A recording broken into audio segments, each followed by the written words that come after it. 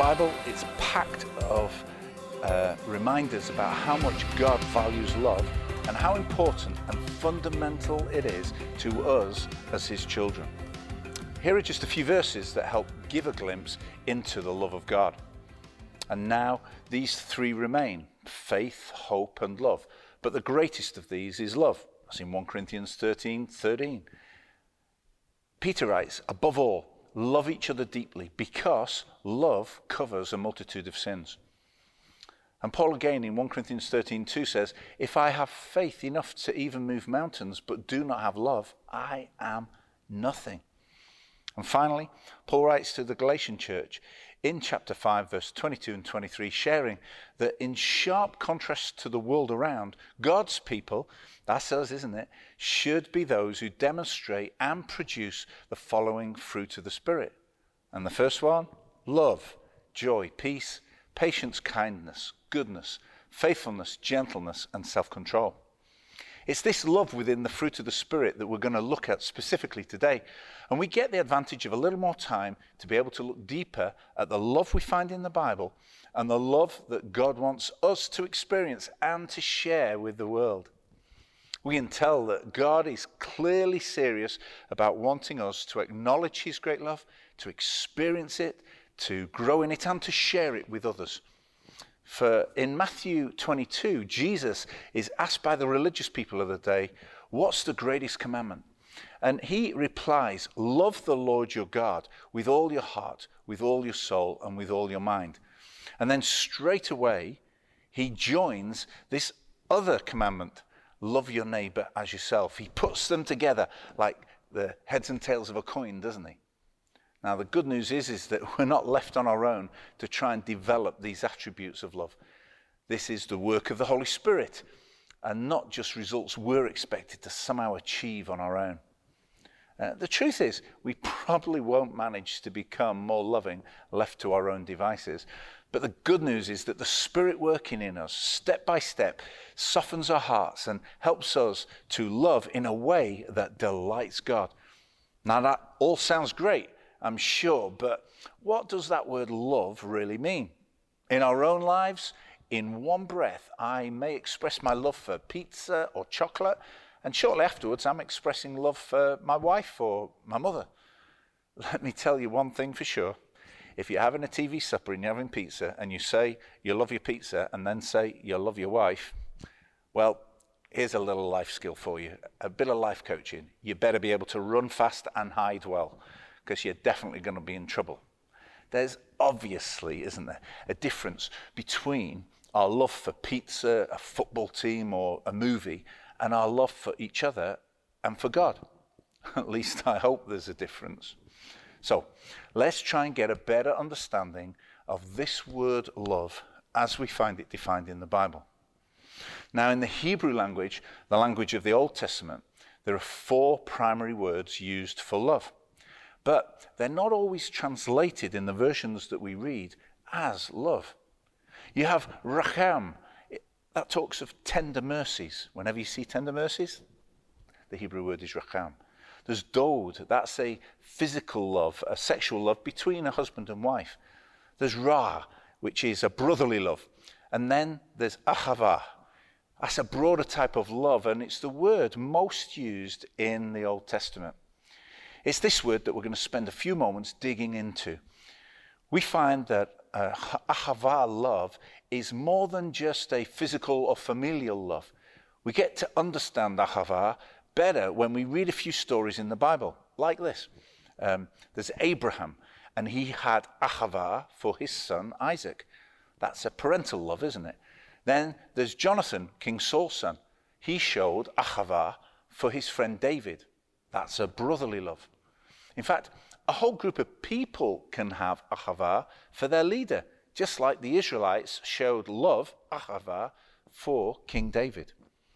Ahava can describe a loyalty between political allies. Like there's a guy called Hiram, he was the king of Tyre, and he loved ahava, David. They had such good relations that Hiram wanted to help David's son Solomon to build the temple. These are all different kinds of affection, but described with one word, ahava. Now, all of this is actually helpful because it helps us to understand God's ahava in the Old Testament and how it should affect our lives. In the book of Deuteronomy, Moses told the Israelites, God showed affection for you. He chose you because of his love for you, because of his ahava for you. God doesn't love his people because they earned it or deserve it. It just simply originates from God's very own character. He loves because he loves, and he is love. That's why the prophet Jeremiah, when we read him, he describes God's love as being everlasting, never changing. God's love isn't a duty, it's a genuine feeling. It's an affection that God experiences. Maybe, possibly, it's one of the strongest things that God feels. But that doesn't mean that God's love is just a feeling. God's love is an action. It's something that God chooses to do. Like when we read Moses, he says, because of his ahava for your ancestors, because of God's love for your ancestors, he brought you out of Egypt with great power. God's love is just not a sentiment alone. It's something God does. As a result of his love, we, as his people, we're called to respond to God's ahava, God's love, by showing ahava in return to God. We read this in Deuteronomy 6 and verse 5 when Moses instructs the people saying, you shall love the Lord your God with all your heart. You shall ahava the Lord your God with all your heart. And just like God's love, human love should show itself through actions. Deuteronomy 10 verse 12 to 13 says, what does the Lord your God ask of you? Except to fear the Lord, to walk in his ways, to love, to ahava him, and serve him and keep his commands. All of these actions for a believer are centered around love. If I'm not doing them, I don't actually love God. I just say I do. Ouch. Maybe we need to pause there for a moment just to check out in our own lives, is there a credibility gap between what we say we believe and what we actually do? And if there's a discrepancy, it's time to make some alterations in our thoughts, in our words, and in our actions. God doesn't want there to be a credibility gap in us. It leads to one last thing we can say about ahava in the Old Testament, and that is that I show my love for God by how I treat the people around me. Deuteronomy 10, verses 18 and 19, we read, God defends the cause of the fatherless and the widow, and he shows ahava for the immigrants among you, giving them food and clothing. And so you also should show ahava for the immigrant. So the people of God, that's us by the way, we are to imitate God's ahava by showing ahava, love for others. And that's the idea underneath the instruction in Leviticus 19:18 that says, you shall love your neighbor as yourself. And they're the very words, aren't they, that Jesus said in Mark 12 and verse 31. We should have love for our neighbors. There's a cycle of love from God, love to each other. Now that is believing and living in ahava, love of God. Now in the Old Testament, we do come across another Hebrew word, and it's often translated as love, and that is the word chesed. The problem with spelling it C-H-E-S-E-D is that some people pronounce the ch like cheese, chesed, doesn't work. But there is a K-H, it's a hard sound, it's in the back of the throat, chesed. And to help our pronunciation of this, some people spell chesed K-H-E-S-E-D, or they spell it with a hard H at the front, chesed, H-E-S-E-D. We're going to do that.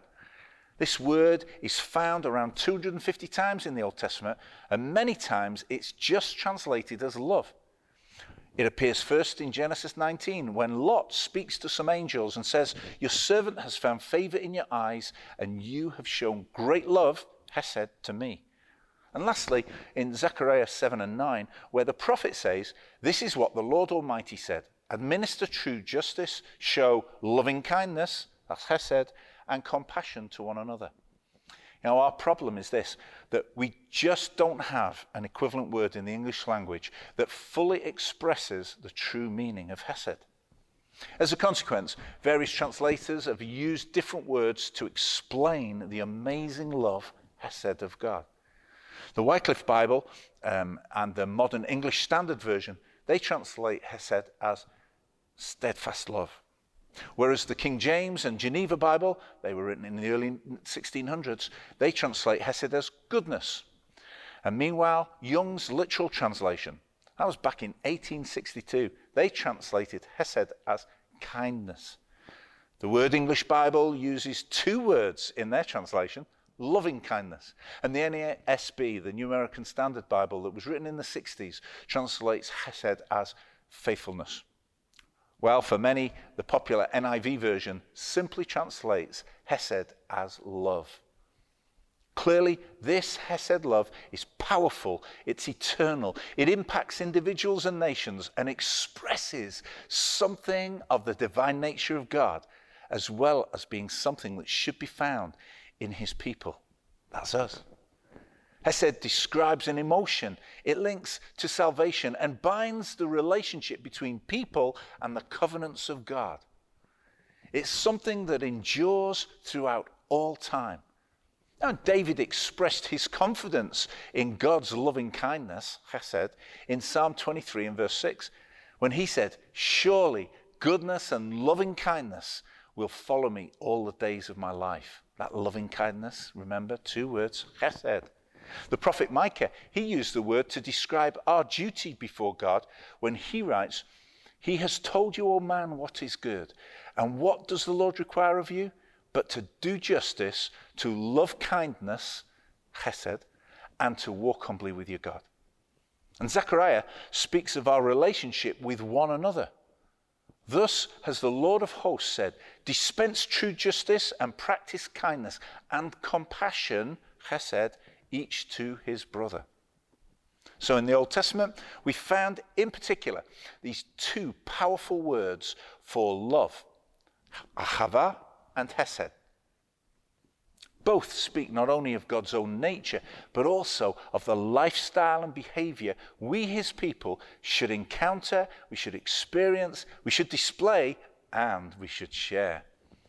As we move into the New Testament, we gain a greater understanding of God's love and how it should touch and change our lives. As the gospel in the New Testament spread around the world, the Greek language was used rather than the Hebrew or Aramaic tongue that Jesus spoke in. In the Greek language, there are actually 4 words to express the word love. Just briefly, they're phileo, that's brotherly love and friendship. There's also eros. Now, that's a physical, a sexual love, the kind of love that you would find between a husband and a wife. There's storge, which is a familial love. That's illustrated by, you could find that love between a mother and a child or close family members. And then there's this word agape. We'll just express that as unconditional love at the moment. It's this agape love, or its verb form is agapeo, that's found over 200 times in the New Testament. And it's the love that is mentioned in the fruit of the Spirit in Galatians 5:22. It's also there in God so loved, he agapeed the world that he gave his only son. The normal Christian life should be a life where we are filled to overflowing with the Spirit of God, and that we produce the fruit of the Spirit in our lives. We're to be like Jesus. That shouldn't be difficult because we have his divine DNA in us. We shouldn't have to strain to produce this fruit. In fact, the more we love him and the more we know the Holy Spirit, the more we are going to produce the fruit of the Spirit. Maybe sometimes if we have a lack of love or any of the other fruit, we should take a pause and just ask ourselves, how's our relationship with the Holy Spirit doing? Have we asked him to fill us afresh? Have we got to know him more intimately? Jesus taught that genuine love for God and others means seeking people's well-being without expecting anything in return, especially from people who are in difficult situations, who can't repay you even if they wanted to. You know, according to Jesus, this kind of generous love this agape love reflects the very heartbeat of God. He took this even further though, didn't he? Jesus said that the ultimate standard of authentic love is how well you treat the person that you can't stand. Or in his words, you shall love your enemy and do good to them, expecting nothing in return. Now for us, listen, I can say it, for me, it can be okay, maybe it can be easy to express agape love to those we like, but to have to do that towards our enemies, now that is a radical lifestyle. But it's the one that Jesus calls us to be an enemy-embracing love, that it reflects the character of God himself. Now, we wouldn't be talking about Jesus today if he just said some words like love your enemy. This is how he actually lived. Jesus was constantly helping and serving the people around him in very practical and tangible ways. He consistently moved towards the poor and the hurting people who couldn't benefit him in any way, shape or form. He showed love for the forgotten ones, the people who usually fall through the cracks in society. We've got those people all around us, haven't we? Jesus genuinely modeled this agape love for his disciples and followers, for his enemies, and for us, his disciples. This agape love may at times involve an emotion, but it must always involve action. Agape love is unrestricted, it's unrestrained, and it's unconditional. The Apostle Paul put it this way. He said, God demonstrated his own love, agape, for us in this. While we were still sinners, the Messiah died for us. Or in the words of the Apostle John, in 1 John 4 and verse 9, he wrote that God's own love, agape, was revealed when he sent his one and only Son into the world so that through him we could have life. And then for John, it naturally leads to this conclusion. Beloved ones, he says, if that's how God loved us, then we ought to show love for one another. We ought to show agape for one another. So Christian faith involves trusting that at the center of the universe, there's a God who loves this world, and this God wants all humans to receive this love. When we've received it, what we're called to do then is to give it back out to others. And we do this by always having the agape love, the first fruit of the Spirit, present in an ever-increasing measure in our lives. Hope that helps.